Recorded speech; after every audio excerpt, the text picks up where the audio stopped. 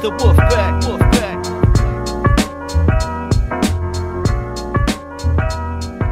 Welcome, everybody, to the second episode of the Wolfpack. Listen, we are super excited to be here tonight.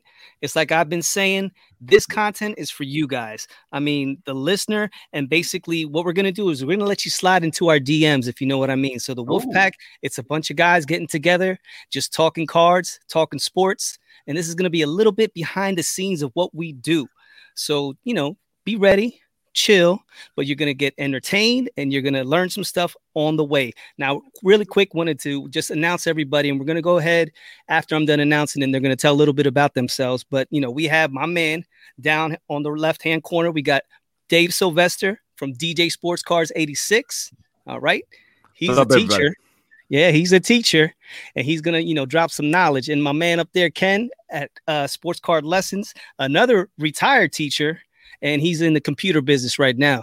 And then my man, Carmine, Jemmy, but I call him Jemmy because he's always wearing those nice outfits. You know, he be shining like a diamond last time I seen him. So, and that's from Carmine's Cards. And of course, I'm Cousin Oz from the People's Mailman and from Cousins Collectibles. And like I said, it's the four of us.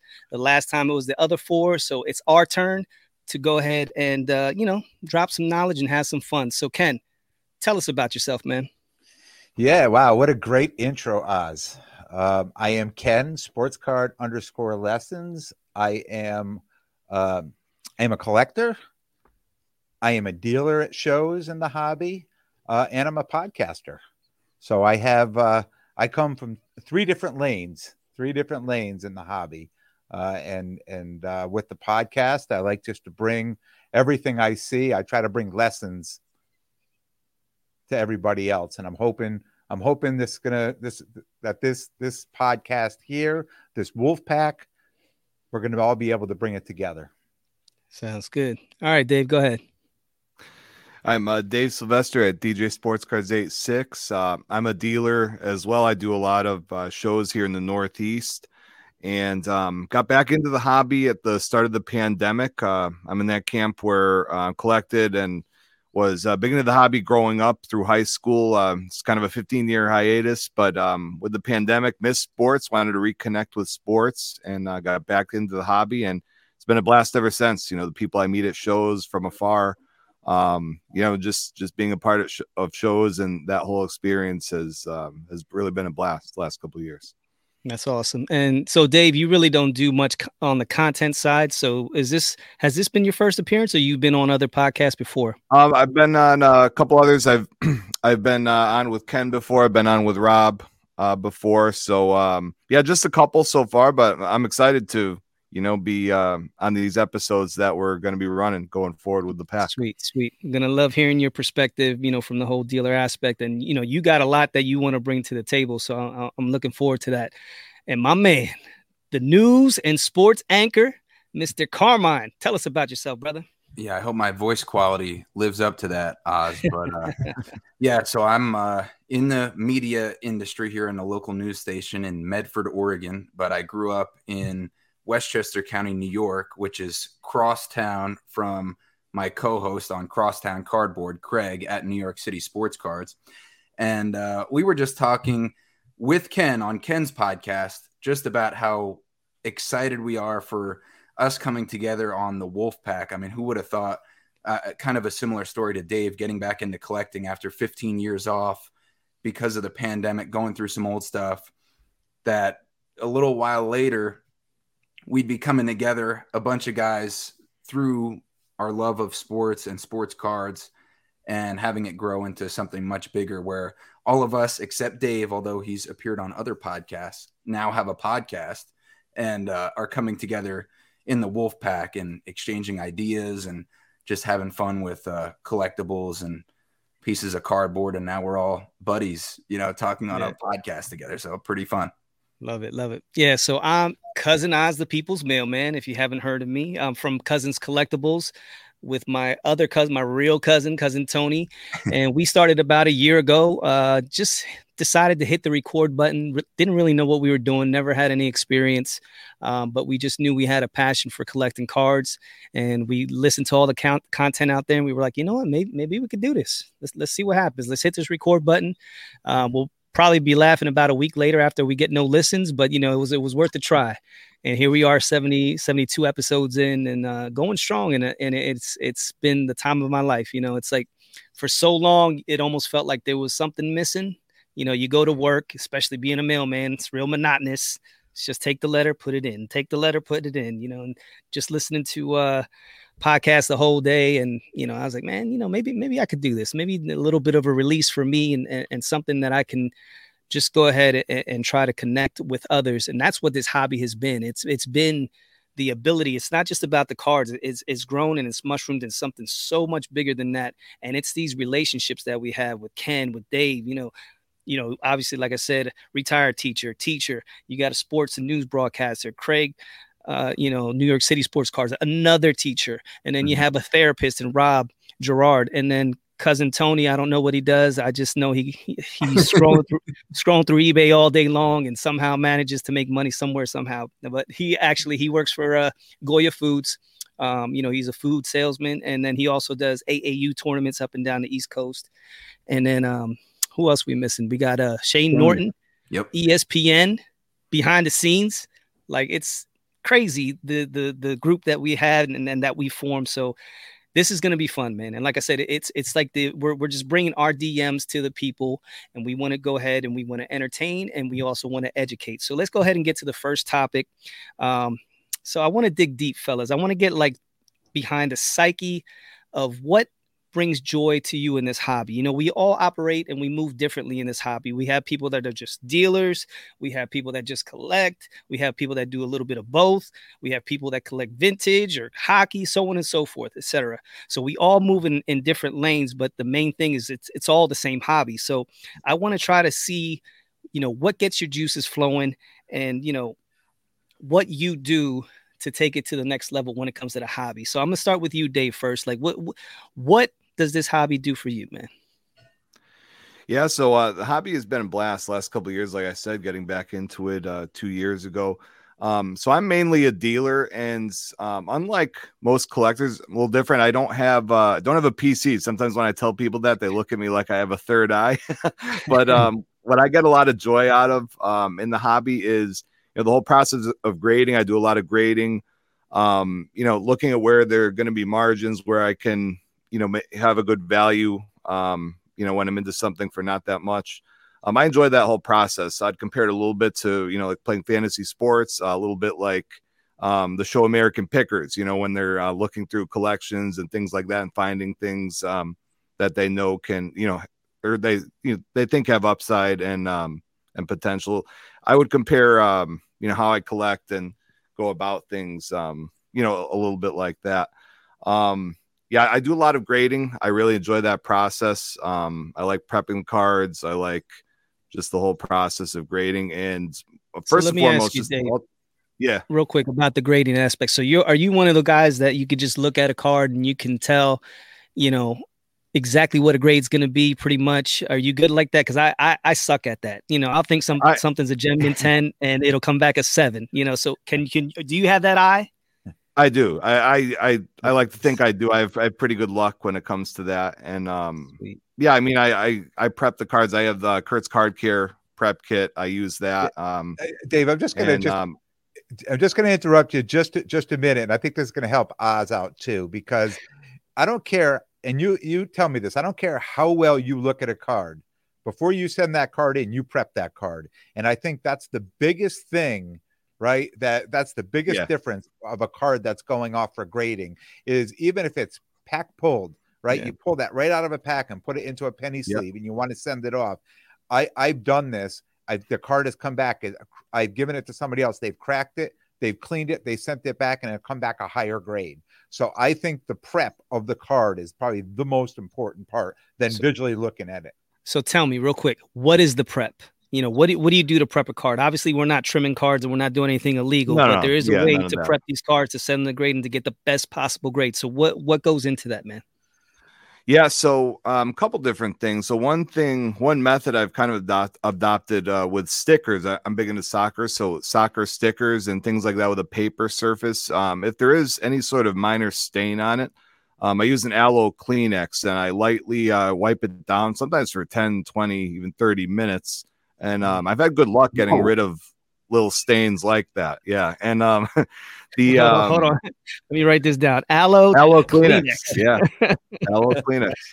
Nice. So that was just something that I kind of adopted on my own, trying it on a few, low end items I didn't care about. And actually, an Mbappe sticker, it was originally a PSA 6. I did that and ended up as a BGS 8.5 after, using that method. So that was one of my exciting grading stories when it comes to, cleaning and prepping cards. I think one of the most important things is using microfiber cloth to wipe the cards down. Any little fingerprint thing like any little thing like that can definitely hurt the surface subgrade in particular. So I think that's sometimes overlooked.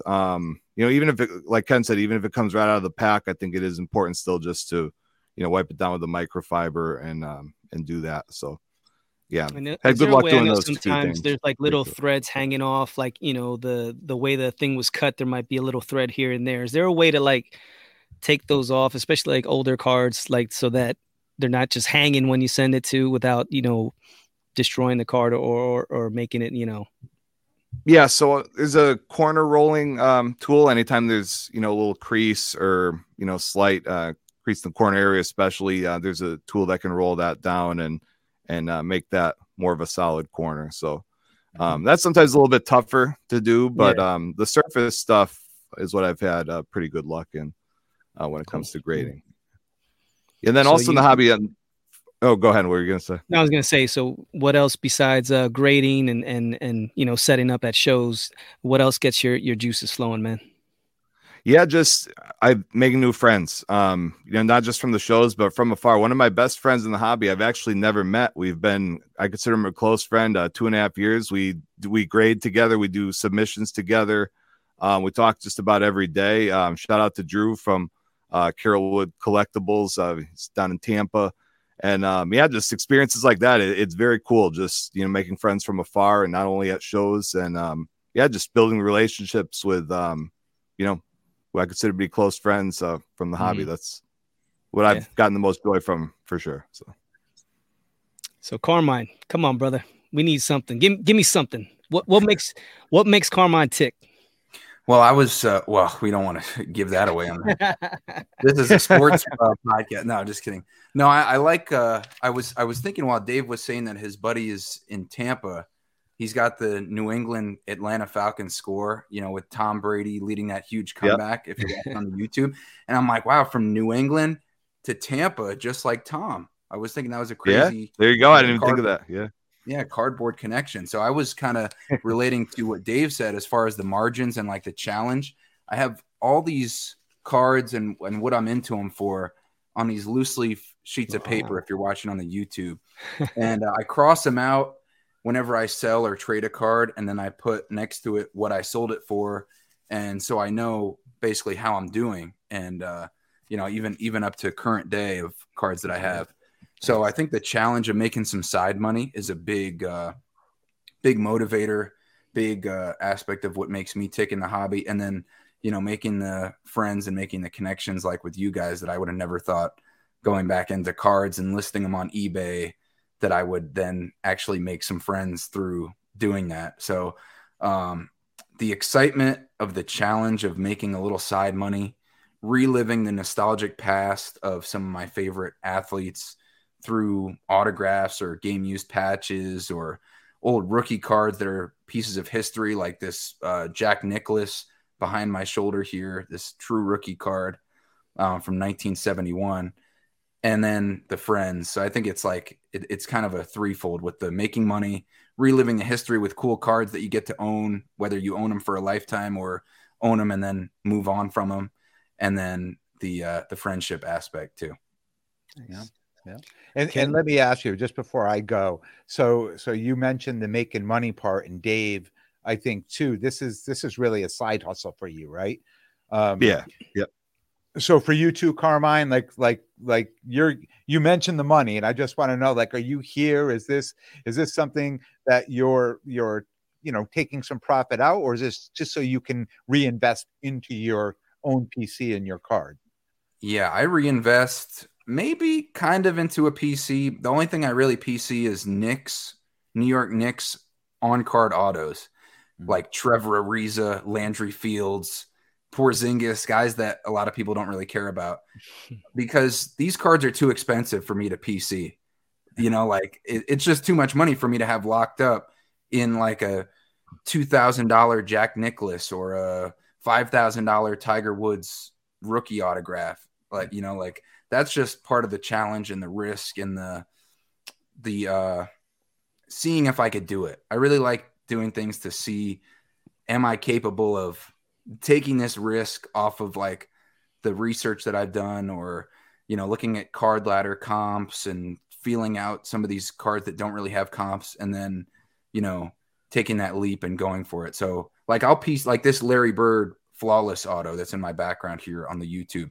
That's in the PC right now, just because I want to have that away so that I'm not like itching and doing something crazy, to where I have a foundation of things that I really like. And then I can say, okay, but these are flippable. And then everything, I might like some cards more than others, and do like what Rob, our buddy sports card therapist, says, put them in your case, but at a price tag that somebody's going to have to really want this. It's well above comps, and then move it if somebody hits that target, and then it's a win-win because you make a big profit. So yeah, I would say it's like 50-50, the sports aspect and the, seeing if, maybe we can make a little extra profit off this. Yeah. Yeah.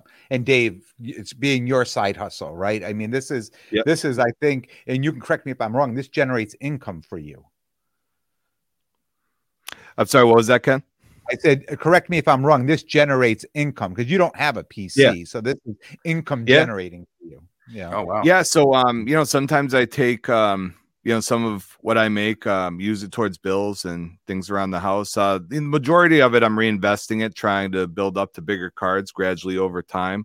But yeah, it's a lot of fun. And that's part of why I don't have a PC. I think just because, kind of like what Carmine said, I don't want to have too much money tied up into things where I'm not using it, to try to keep moving forward. But it's, that's just my mindset with it. I know, most have a PC, but it's, I feel like I get the same joys from the hobby, looking at margins, grading, trading, all the aspects of being set up at shows, for sure. Yeah.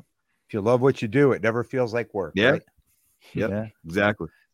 Yeah. So for me, this whole hobby inspires me because to me, it was a perfect storm, right? When you think of someone who is retired, right? And I still own a business, but really this falling into my lap, through a close friendship with Rob, who has become one of my closest friends. So this hobby has really brought, my closest friend, as well as all of you and everybody else in the hobby.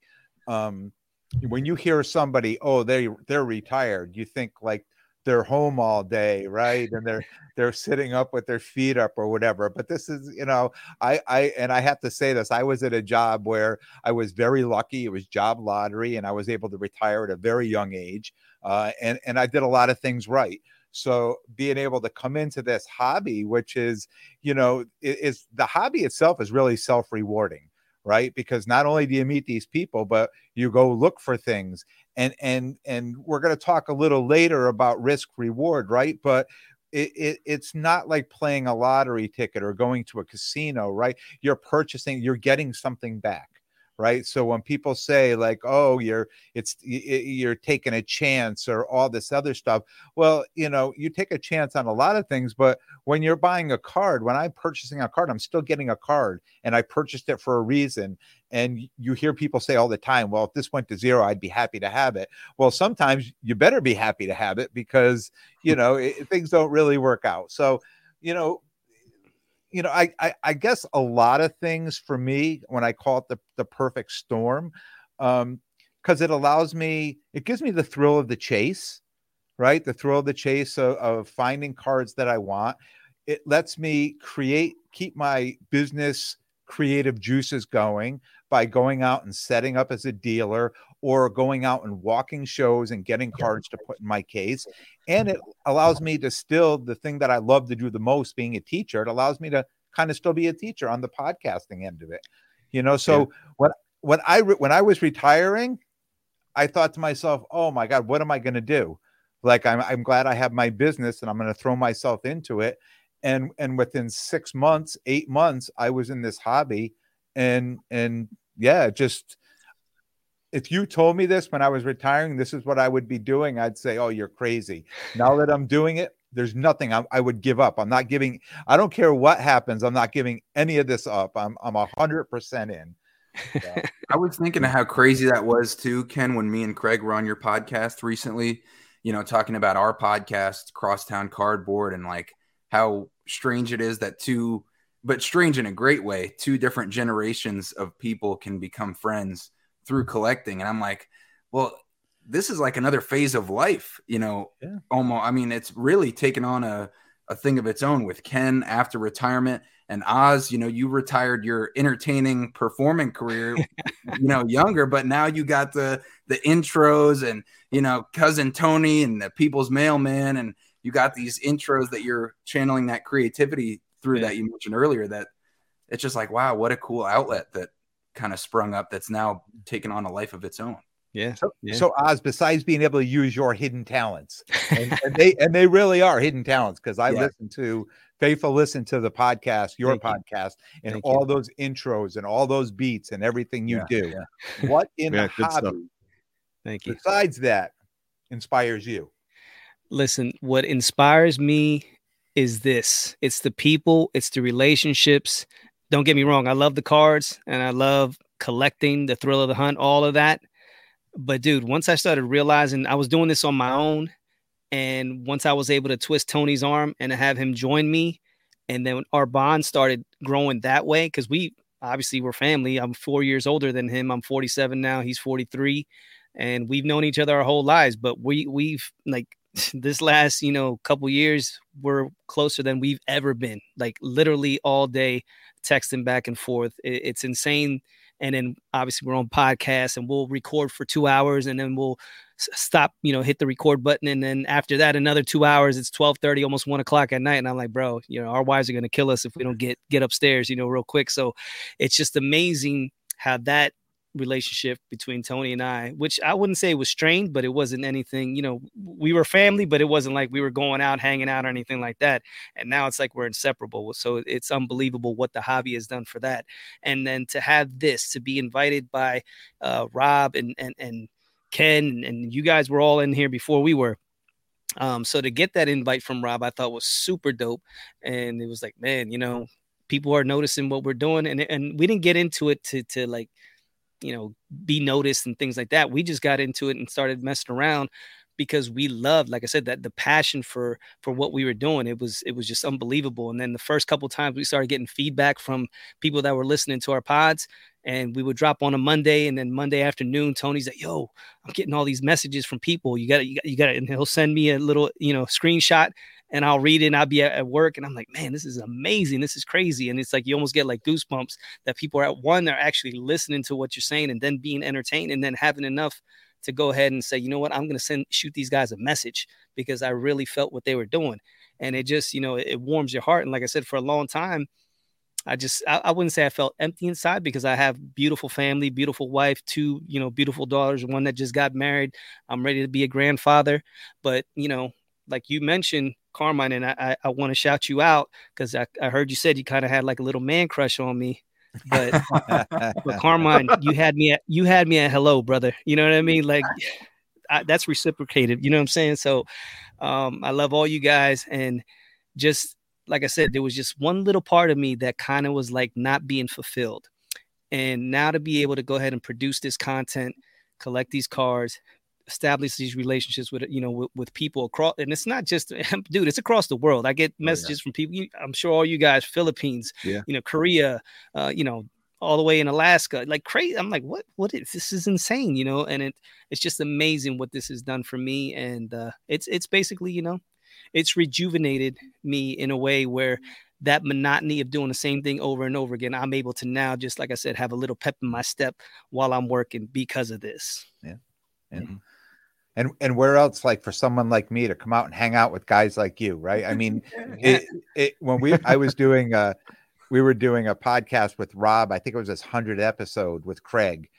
And we're looking at the screen, and there was it felt like 3 generations right there, on the thing. Not, I mean, poor me being the old guy, right? But really it was, for me to be able to go hang out and be accepted by the community, by, young kids all the way up, it's just unbelievable. It's unbelievable. The hobby is so accepting, and I felt like I found my place. And Ken, talk to me about how does your wife see all of this? Like what is she saying? I know she's supportive of you, but can she believe exactly how far this is going? No, and yes. No and yes, because she knows me to be and I don't know the easy way to say this without not saying it right, but she knows me to be successful. Mm-hmm. Just Go about ahead, dude, brag a little bit. There's just about everything I've done in my life, I've been very successful. Nothing wrong with that. And so when I say to her, I'm going to do this, when I started doing this, she was like, "Oh, good, that's great." And I think she knew, that it was, if I stayed with it, I would become successful in it. And it's just my nature I'll take the L's. I don't mind taking the L's, because to me, if you learn from those L's, they're actually W's, right? To me, they're W's. So when I don't mind taking L's to figure out the proper way that's going to make me successful in anything I do. And I've done it here in the hobby, and I keep doing it. The funny thing about the hobby is there's so many layers and so many steps in the hobby, right? There's not just like, it's not like saying I'm going to open up this business and I'm going to, sell my goods to these people, it's completely different, because there's so many layers in the hobby. So getting back to your question, I think she knew I'd be successful, and she's very understanding about, all the shows I do. I'll give her the list of shows I'm going to do, and we'll write them on the calendar, and, we work around it. And nice. Yeah, I mean, what do they say? Behind every great man is a great woman, right? There you go. I really owe a lot to her, because everything I do here, believe it or not, in my content creation, I'm always bouncing off of her. And she's always given me such great advice. Yeah. I heard the one time you say you guys go out for walks and listen to the actual pod together. Yep. Oh, nice. I mean, when I record, as soon as I'm done recording, whether it's an interview or it's my solo podcast, I download it to my computer and I email it to her. And then I know we're going to go walking, because we walk 4 miles a day, and it's an hour, right? It takes us an hour to walk 4 miles, and we listen to it. So nice. Yeah. And I get great feedback before it ever even hits the air. Look at that. That's wonderful. I love Good that stuff. I love that. All right. Anything else you guys wanted to add to that before we move on? Well, I agree with, I think in what you said, Oz, too, about jumping into it and pressing record and just setting up the podcast and not knowing what you're getting into, but knowing that you have a passion, an energy, and an excitement behind it. And knowing that, like Ken just said so well, which is a sports card lesson like his podcast, but it's also a lesson for life as well. Like I was telling my girlfriend that I missed a potential game-winning shot in pickup here in Medford, Oregon the other day. And I'm like, I was perfect setup for 3. I felt good. I held the follow through, and I just came up short. And she's like, "Oh, that stinks." And I'm like, but you know what? I was excited to take that shot. And all these guys, even the guys behind Ken with Tom Brady and Ovechkin and Mahomes have missed game-winning shots, have failed on game-winning drives, but they're not afraid to continue to try and do that again. Or, like Dave, if you take a loss on a card, you're not afraid to reinvest that into the hobby and try to win the next time. I mean, look at the poster behind you. That's the biggest comeback in Super Bowl history. And Tom Brady's the number 1 guy as far as not being afraid to rally the troops. And even though we're behind, we're still going to keep trying to make it happen. It might not happen, but when it does happen, after all the times of it sometimes not happening, the reward is something like this, and it's like just jumping into it and I just thought that was great what you guys said there, and not being afraid of knowing. How about that confidence, knowing that you're gonna be successful eventually, and not being afraid to say that. That's important too, because so many people are shy about, oh, I didn't know, and it happened this way, and it was just luck, and I'm so lucky, and this and that. It's like, no, I thought I was going to be successful. I've had a track record of being successful, and I just tried it out. I thought that was great. And that's what we call in the business a segue, ladies and gentlemen, because this leads perfectly right into the next topic, and that's creating opportunities in the hobby by taking calculated risks to get that reward. Now, Ken, this was something that I heard on your show that you were discussing with Rob, and I was like, man, it was very intriguing what was coming out of your mouth, always dropping those lessons, obviously staying true to your name. So talk about that, man, creating opportunities in the hobby, because there's going to be times where you take those L's, like you said, but by taking those L's, that's going to lead down the road to that W. So talk about your process. Yeah. And I kind of touched on it a few minutes ago. I don't care what you do. And I'll start off saying before, I've been successful in everything I've done, but I've taken a lot of L's along the way that taught me how to be the winner, right? How to get those W's and be successful. And it probably takes a certain type of person, but if you can create your own opportunities and know how to create opportunities, no matter what you do, you're going to be successful. Sooner or later, Carmine, that ball is going to drop. You take that 3-point shot, you get that opportunity to take that shot at the end of the game winner. Sooner or later, it's going to drop. And then after that, they're all going to drop, right? So when it comes to the hobby, and right here next to my desk, I keep this here, and this is my reminder. It was one of my biggest blunders in the hobby, right? And I keep it here to remind me, right? And let me tell you something. This card has been more famous than me in this hobby, right? But I'm just going to hold this up. I knew it was. I don't know if you can see what this is. Yeah. It's a Mac Jones rated rookie, and it's a PSA 3. You can see that it's a PSA. I mean, this card looks great. There's no way it should be a 3. But, that is a reminder. And I think everybody's heard this story, how I sent these cards off when they were $3,000 a card. And by the time they came back, they were less than $100 a card, right? By the time they came back from PSA, and that was a very short amount of time. So these are the reminders that it stings a little, but it reminds you of that was a mistake, but I learned from that mistake. What did I learn? First of all, Dave, we talked about cleaning those cards. Right. The most important thing, if you're going to send them in, make sure you clean those cards. You do everything you can. Just don't take it out of the say, wow, that's pack pulled. I'm going to throw it in a thing and send it to PSA. Doesn't work that way. Because other people have touched that card somewhere along the line. Right. Yeah. So you want to first learn from those lessons, but two, create your own opportunities. So in the hobby, for me, like business, if I've purchased a card, any card, and I'm just going to give it, I purchased this card for $100, right? And now all of a sudden this card is worth $65 or $60, right? So now I've lost $40, $35 or $40 on this card. But because the card's worth $60, somebody's really only going to want to pay me $50 or $45. So really, what have I lost? I've lost more than 50% on this card.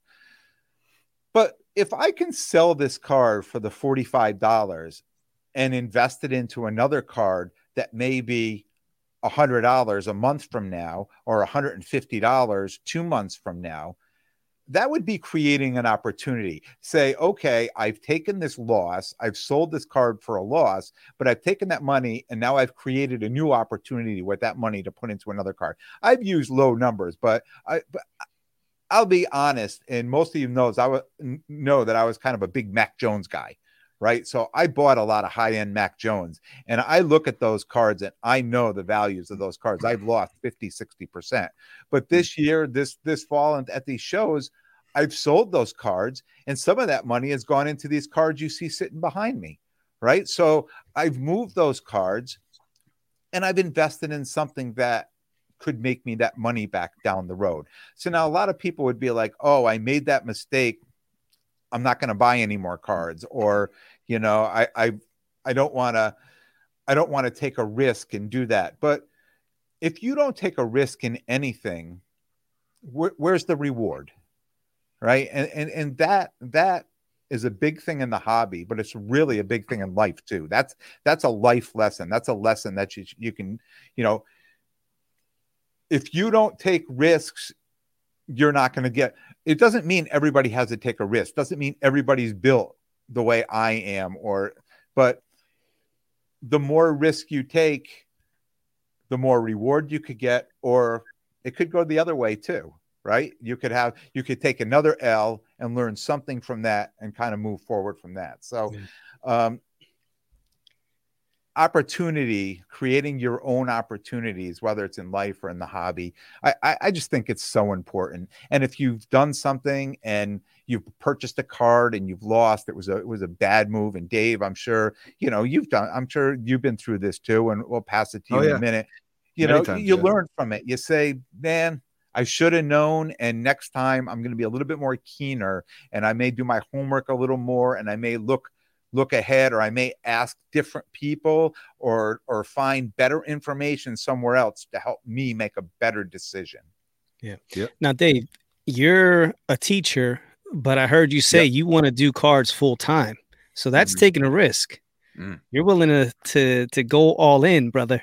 Talk about that. It's listen, not there yet. It's just you know, the hobby is it's been great so far, and something I really enjoy. And you know, down the road, you know, that's not something that's going to happen overnight, but, you know, 10, 15 years, maybe. And, you know, that's kind of the mindset I have, and, you know, trying to build what's right now a very small business into something bigger and bigger over the years. And like Ken said, I do think taking losses is important sometimes. Sometimes it's difficult to do, you know what you're in the card for, but I think, you know, using those funds towards something else, for me, especially a good raw card. If I take 3 losses on 3 cards and I use that for a good raw card that I then grade, I've then made all my money back and then some. So that's typically what I try to do with, you know, proceeds from losses, especially try to put it into a good raw card, then grade it, and then I get the money back. As far as, you know, taking action in the hobby and taking risks, I like grading and then trading. You know, let's say after grading something gems, it's a $2,000 card. I like to trade down and you know, get some cash, get 3 or 4 raw cards that, you know, equal around the value that I wanted, grade those, and then when that cycle keeps going, you know, that's been I'd say the biggest key to my success, deals like that. After grading, trading down usually, and then just, you know, kind of getting rewarded for the margin that happened from grading, and even trading up too. It's you know, if I have good margins on a lot of smaller cards, trading up into something that might be very sought after at that given show, I love that too. Just kind of getting the pulse of each show, just trying to gauge who are the 3 or 4 most popular players today, and usually you can get a pretty good read of that within the first hour of the show, you know, based on requests and stuff like that. So I think for me, it's taking L's, like Ken mentioned, and also just not being afraid to trade away a pretty big card, you know, because the potential reward from that could be much greater than just the cash that you might get. Yeah. And, you know, Dave and I, we were at National last year. We're going to National this year. I mean, that's a risk. That's a risk. Yeah. I mean, that's a big investment. You know, it's a big expense for sure. Yeah. And you're going out there and you got to think all these expenses. When you start selling at National, you need to sell a decent amount, right? Before you're in the green, you know? Yeah. And before you're ahead. So even the little things like going to a show and paying for a table and setting up, you know, it's a risk. You know, you may go there and not sell a card all day. Yeah. Yeah. Yeah, sometimes expenses pile up, and sometimes the payments are due for shows well in advance, and some that adds up. And so yeah, that is definitely a risk too, in some sense. Yeah. So Carmine, you had a couple risks lately. I know you said something about some cards and a trade, and I believe it didn't go the way you wanted, but eventually we're going to turn that upside down into a positive. But talk about that situation, how you kind of like took an L for now. Yeah, I had a deal on Instagram for a Larry Bird 1-of-1 game used patch on card auto from Spectra.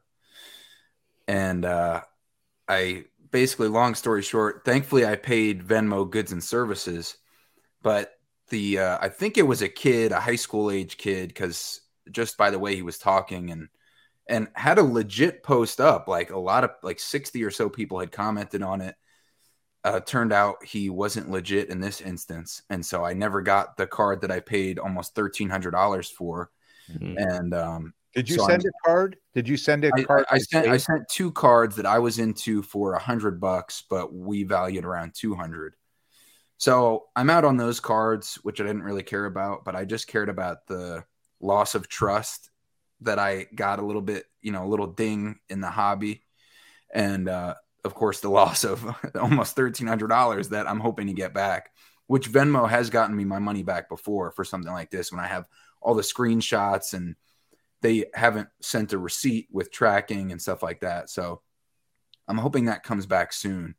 But that, I was talking with Craig on Crosstown Cardboard, our podcast, and just saying that was a little bit of a roadblock that I got over in the hobby.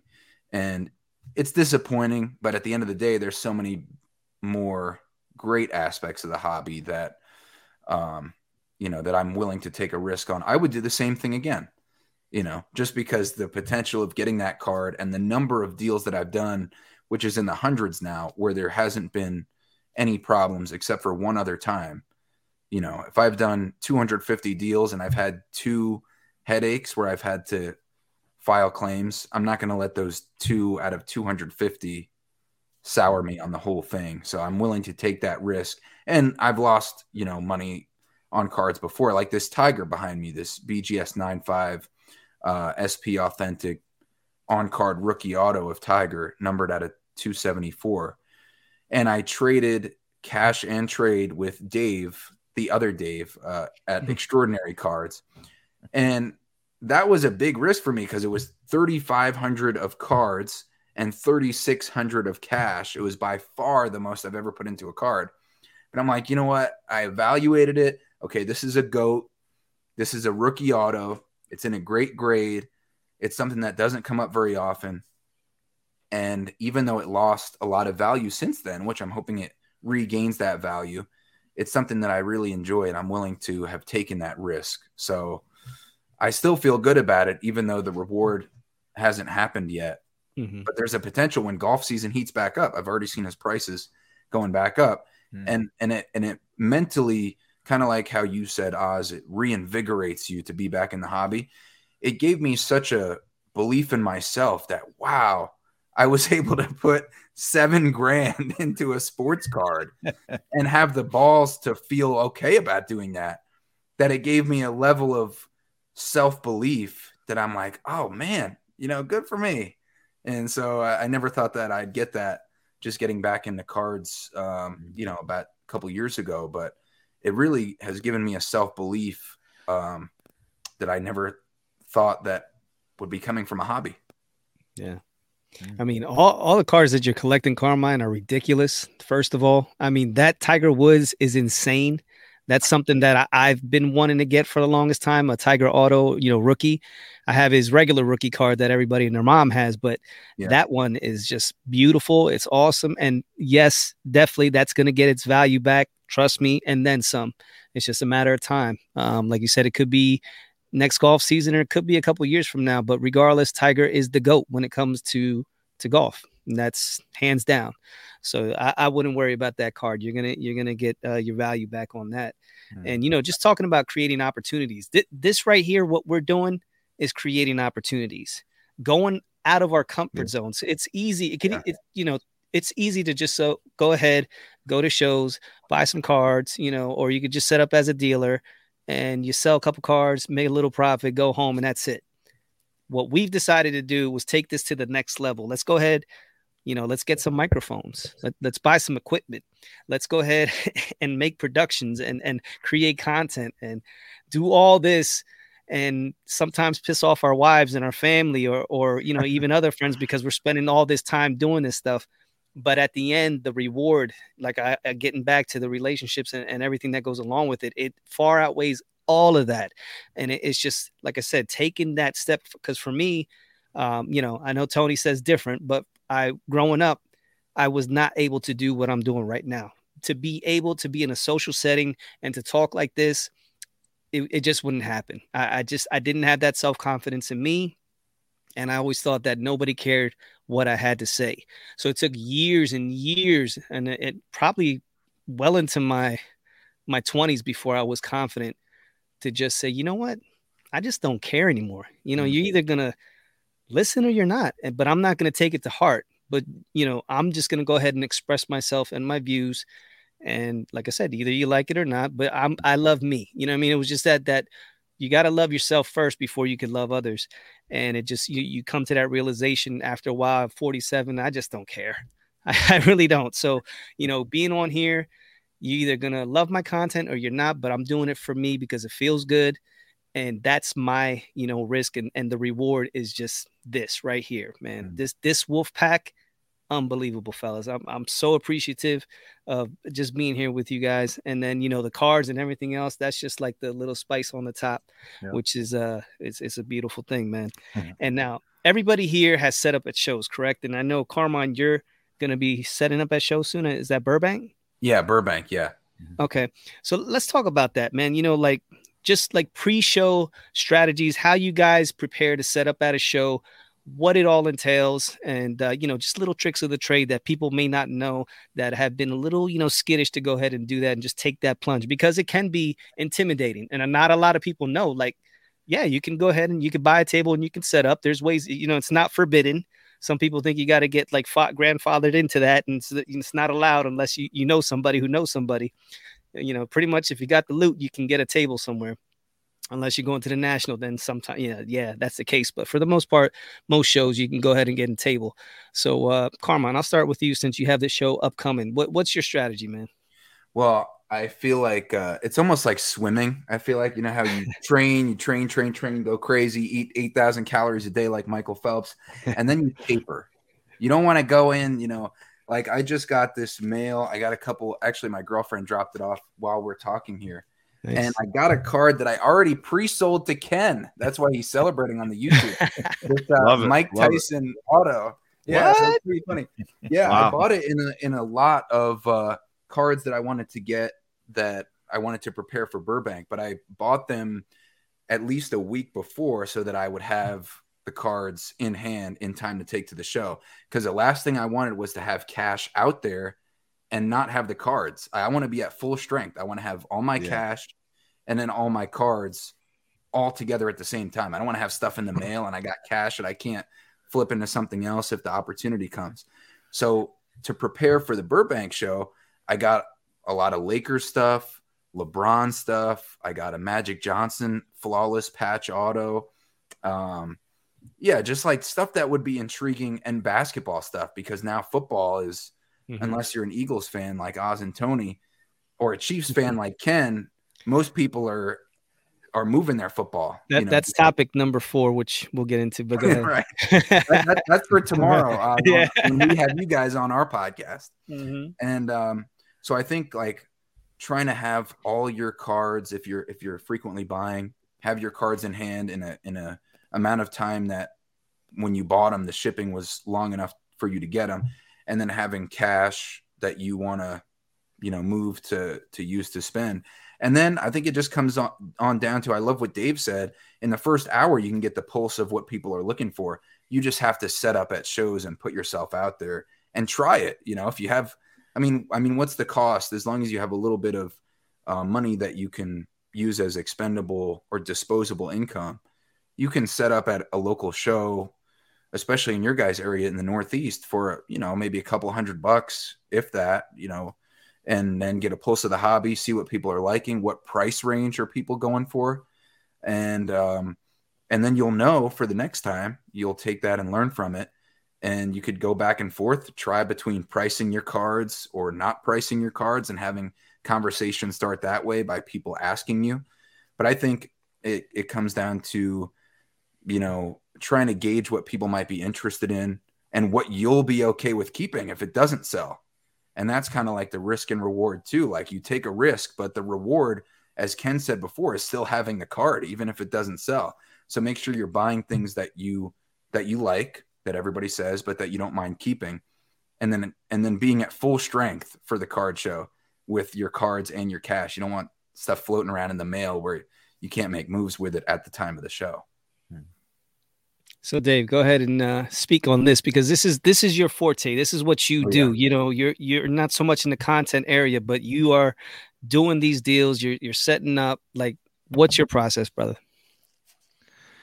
Yeah. So when I'm setting up, there's always the debate about whether or not to price the cards. I've actually had better luck not pricing the cards. Really? And, yeah. Okay. And I think the reason why is just because the slabs look nicer. It just looks sharper without the sticker on it. But I dabble with a little bit of both with pricing and not pricing. I feel like I've had better luck not pricing. But with that, you have to do your homework prior. Just know all comps. Know where you want to start the negotiations at. Know where you'd be willing to settle on in terms of a price. So just knowing your numbers well. If you opt not to put sticker prices on your cards is one. As Carmine alluded to, I think geography is huge. If I'm doing a show in New York, I know that's coming up. I'm definitely going to have some Giants stuff or some Yankees stuff. I'm going to try to cater to, the home teams that, are relevant. People actually buy Giant stuff. Yeah. I had a feeling you might comment on that. Don't listen. And then, for example, the Card Vault show, which was at Foxwoods Casino, more Boston crowd had a lot of Tatum stuff. I mean, Tatum is going to sell well anywhere at this time, I would say. But, just trying to cater to the geography and the home teams for where the show is closest to. So typically I know what shows I'm going to be doing at least a few months in advance. So I try to prepare in that way, at least a couple weeks prior, to try to make at least a few new pickups to have that inventory that kind of aligns with the geography. And then at shows, a comment I get a lot is, we just got here. Let's do a lap around first and we'll swing back. So a lot of times that means they're not coming back. They're going to end up finding something else they like. So I try to close the deal right there. I'll try, I'll say, let's make this a deal right now. I'd be willing to, I drop it down 5 or 10%, try to close the deal right there. And it doesn't always work. I'd say it works maybe 1 in 5 times, but if I'm willing to give them a little stronger price to close the deal right there and then, I think that's a good strategy sometimes too. And it is dependent on the card. There are certain cards where I might not want to do that, but others I'd have a little more flexibility on, especially if I graded them. Go back to grading again. Offers a lot of flexibility to do things like that. It's still sell it at 80% comps and I'm still making good money on it. So that's definitely the beauty of grading. Just offers those different flexibilities that can be, used and helpful at shows. How many showcases do you normally too? What'd you say? So how many showcases do you normally have? I usually have 2. Yep. 2 showcases, then a value box with a couple discounts for lower end slabs. Yep. And also, like Carmen mentioned, bring some cash initially at the show is definitely a good strategy. So that way, if you're able to, it's definitely a good strategy because you don't want to miss out on some good partial deals, part cash, couple cards that you might not be into for a whole lot. Make a good deal for a better, more liquid card. If someone has something lower end that I have that they might PC, deals like that happen all the time. So I think having that cash initially at the start of the show is definitely good and very helpful as well. Mm-hmm. Yeah. I echo what Dave says. I call that know the show. right, know the show. So if I'm up at the Springfield show, I've got Mac Jones in my case. If I'm down in New Jersey, he's in the value box, right? So because you know who's going to be. You still got those Mac Jones, brother? Yeah, I still got them. Trust me. And there's a few I'm putting aside. I'll hold out. I'll hold out a little longer. Yeah, you never know. You never know. Yeah. And with me, my evolution of setting up at shows went from one case to two cases and a rack and wax and all this. I mean, I was going in there with like a tractor trailer worth of stuff, piling it all up. I was selling everything. If it wasn't nailed down at home, it was going on the table at a show, right? And I've completely gone around. I've got one cart, two cases, a value box, some dollar boxes. It takes me like 10 minutes to load the car, 10 minutes to get it off the car, where it used to take like a half hour, 45 minutes.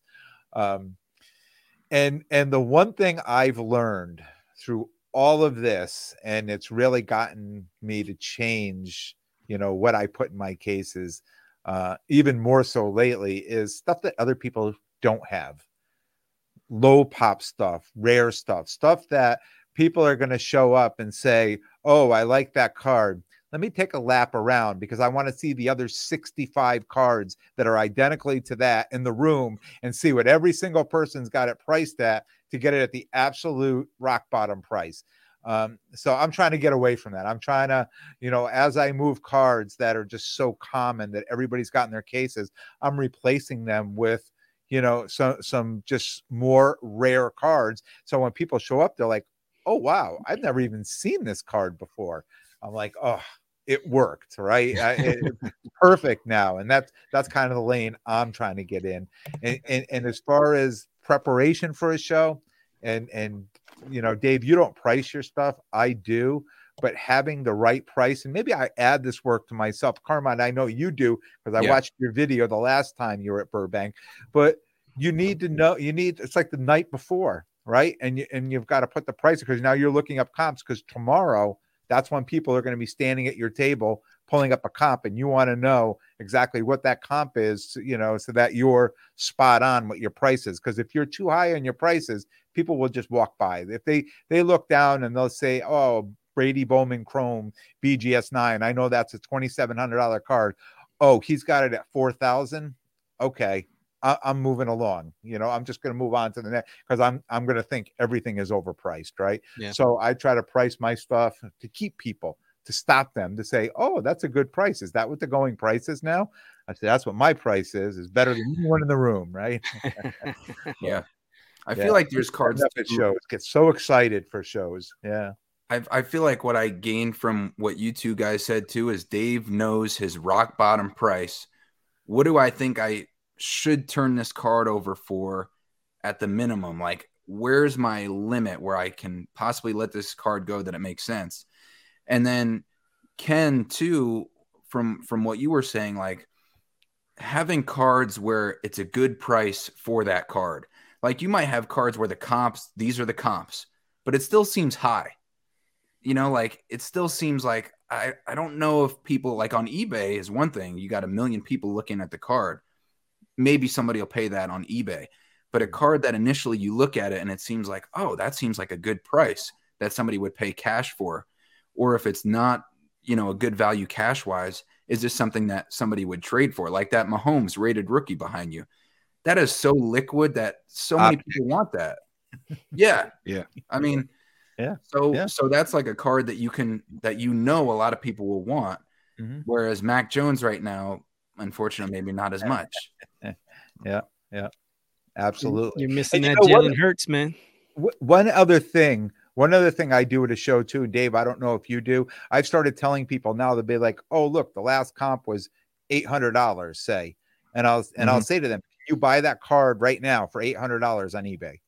Like, can you buy that card right now for, like, is there a buy it now for $7.99 or $8.25 or whatever? Because that's what, this is the price that I'm selling the card at. And I think it's a fair price. And that comp may have been from 2 weeks ago or a month ago, like my Jalen Hurts Red Wave rookie number to 1 auto to 149. There's only 149 of these cards, right? Yeah. And how many are PSA 9 like mine? and people will come up and say, well, December, there was the last one was $811. Well, he's going to the Super Bowl now. Yeah. And the only other three on eBay you can't touch for less than $1,200, right? So all of a sudden, I think my $1,200 price is a good price on a card like that. So, I think in situations like that, it brings out the teacher in us. You know, it's kind of our job to explain sometimes to the buyer that, hey, you know, that comp was 6 weeks ago, and since then, Jalen Hurts, for example, is, you know, look what he's done in the playoffs. If there's only one comp and it's a couple months ago or 3-4 months ago, you know, I think at that time it's wise for us to cite, you know, maybe a card that's numbered higher and has sold for more than that lower number card did 3 months ago. I think just, you know, citing things like that. So, you know, it just brings out the teacher in us, and it gives us an opportunity to say, hey, you know, things change, and, you know, this is probably a better illustration, you know, for the value of that card at the given time. Yep. And as a dealer too, you know, I'm buying the Hurts rookie. I'm buying the Mahomes rookie.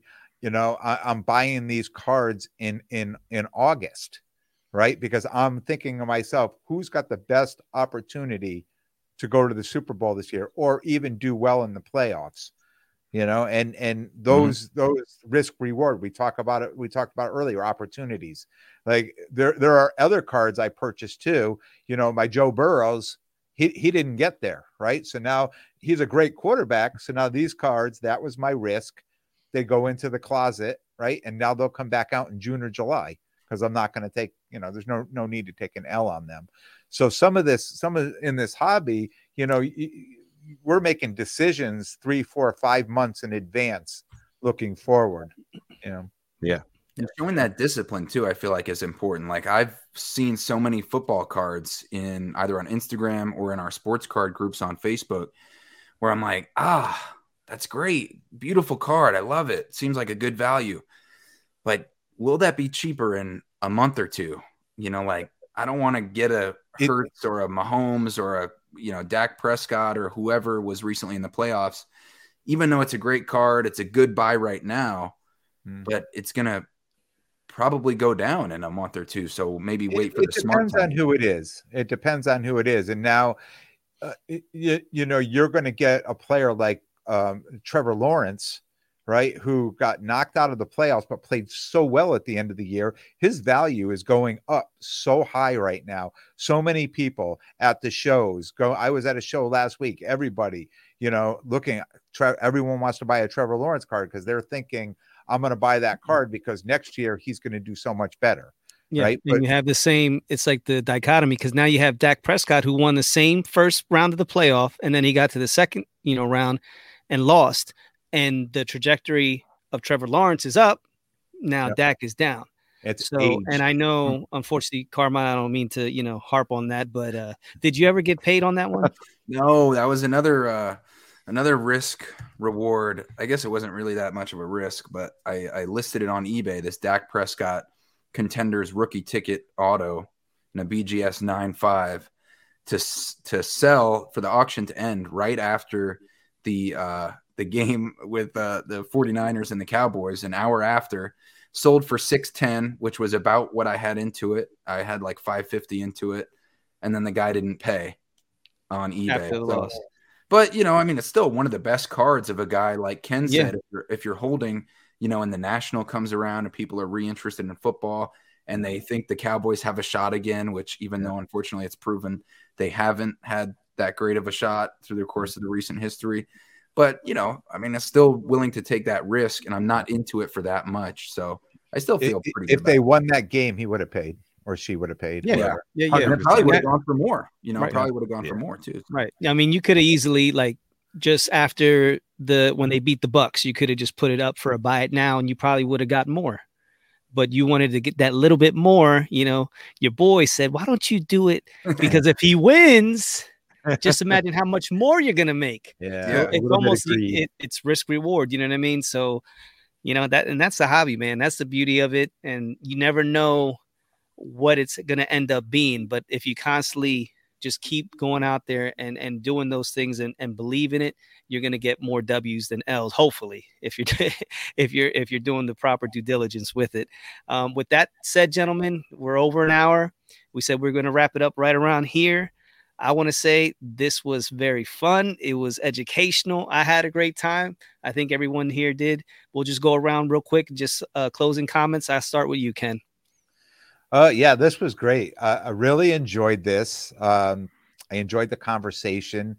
And what I liked the most, that 4 different opinions, 4 different views, 4 different lanes in the hobby, even though we all do podcasting, right? 3 of us set up at shows, 4 of us collect, but we all have different views. Like, we see it differently, and we can talk about it. And I just think that's the key part of all this content that we're putting together for the Wolfpack, that even though we're doing the same thing, we can all talk about it, and it all sounds much differently.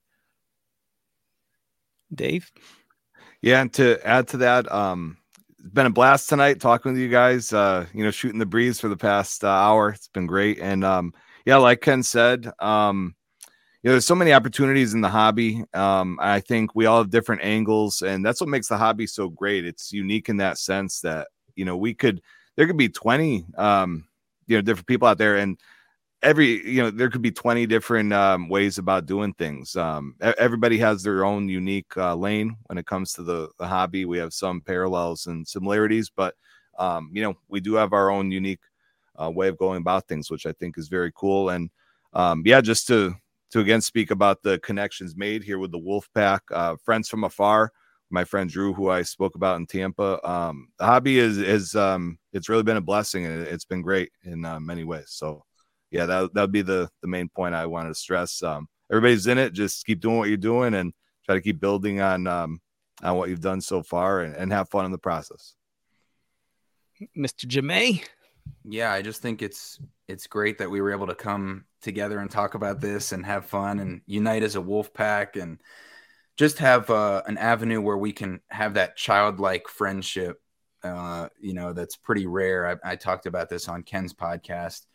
There's not that many avenues that you can find, especially I'm learning, getting deeper into adulthood, almost 30 now, that will really fire you up, give you that passion, give you the, and Cousin Tony back with another episode, that's the excitement, as Oz introduces on Cousins Collectibles, that is rare to find, that a lot of people out there don't have, it's just a great thing that I feel like no matter what, if you're giving us a try, listening to the podcast and just one listen, and sports cards aren't really your jam, but just finding something that you have that passion, that excitement, because there's so many things that will be, bills or headaches or things that you go through during your daily life, that having this outlet is so cool. And then you can even make deals. Like, I'm sending this Mike Tyson to our boy Ken for this auto, this UD all-time greats Mike Tyson. Great card. And Ken shot me a fair offer, and I just accepted because that's the Wolfpack. So it was a nice connection that we made, and now we can even do business. So we got a friendship and a business at the same time. Ken smiling from ear to ear, and Cousin Tony jealous as hell. I can't wait for that one. Well, that's it, gentlemen, man. Like I said, this was fun. It's late night, but it doesn't matter. When we're talking cards and we're talking about the passion and everything that goes behind it, we could be here for hours. We could probably go for another 2, but I don't think, Uncle Rob would allow that. So we're just going to go ahead and end it like that. And it's Wolfpack, baby. Wolfpack to the moon. Appreciate you guys. Have a good night. Take care, guys. Appreciate you guys. All right. Thanks, guys.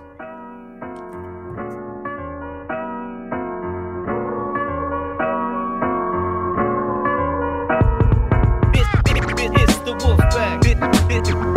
It's the Wolfpack. It's the Wolfpack.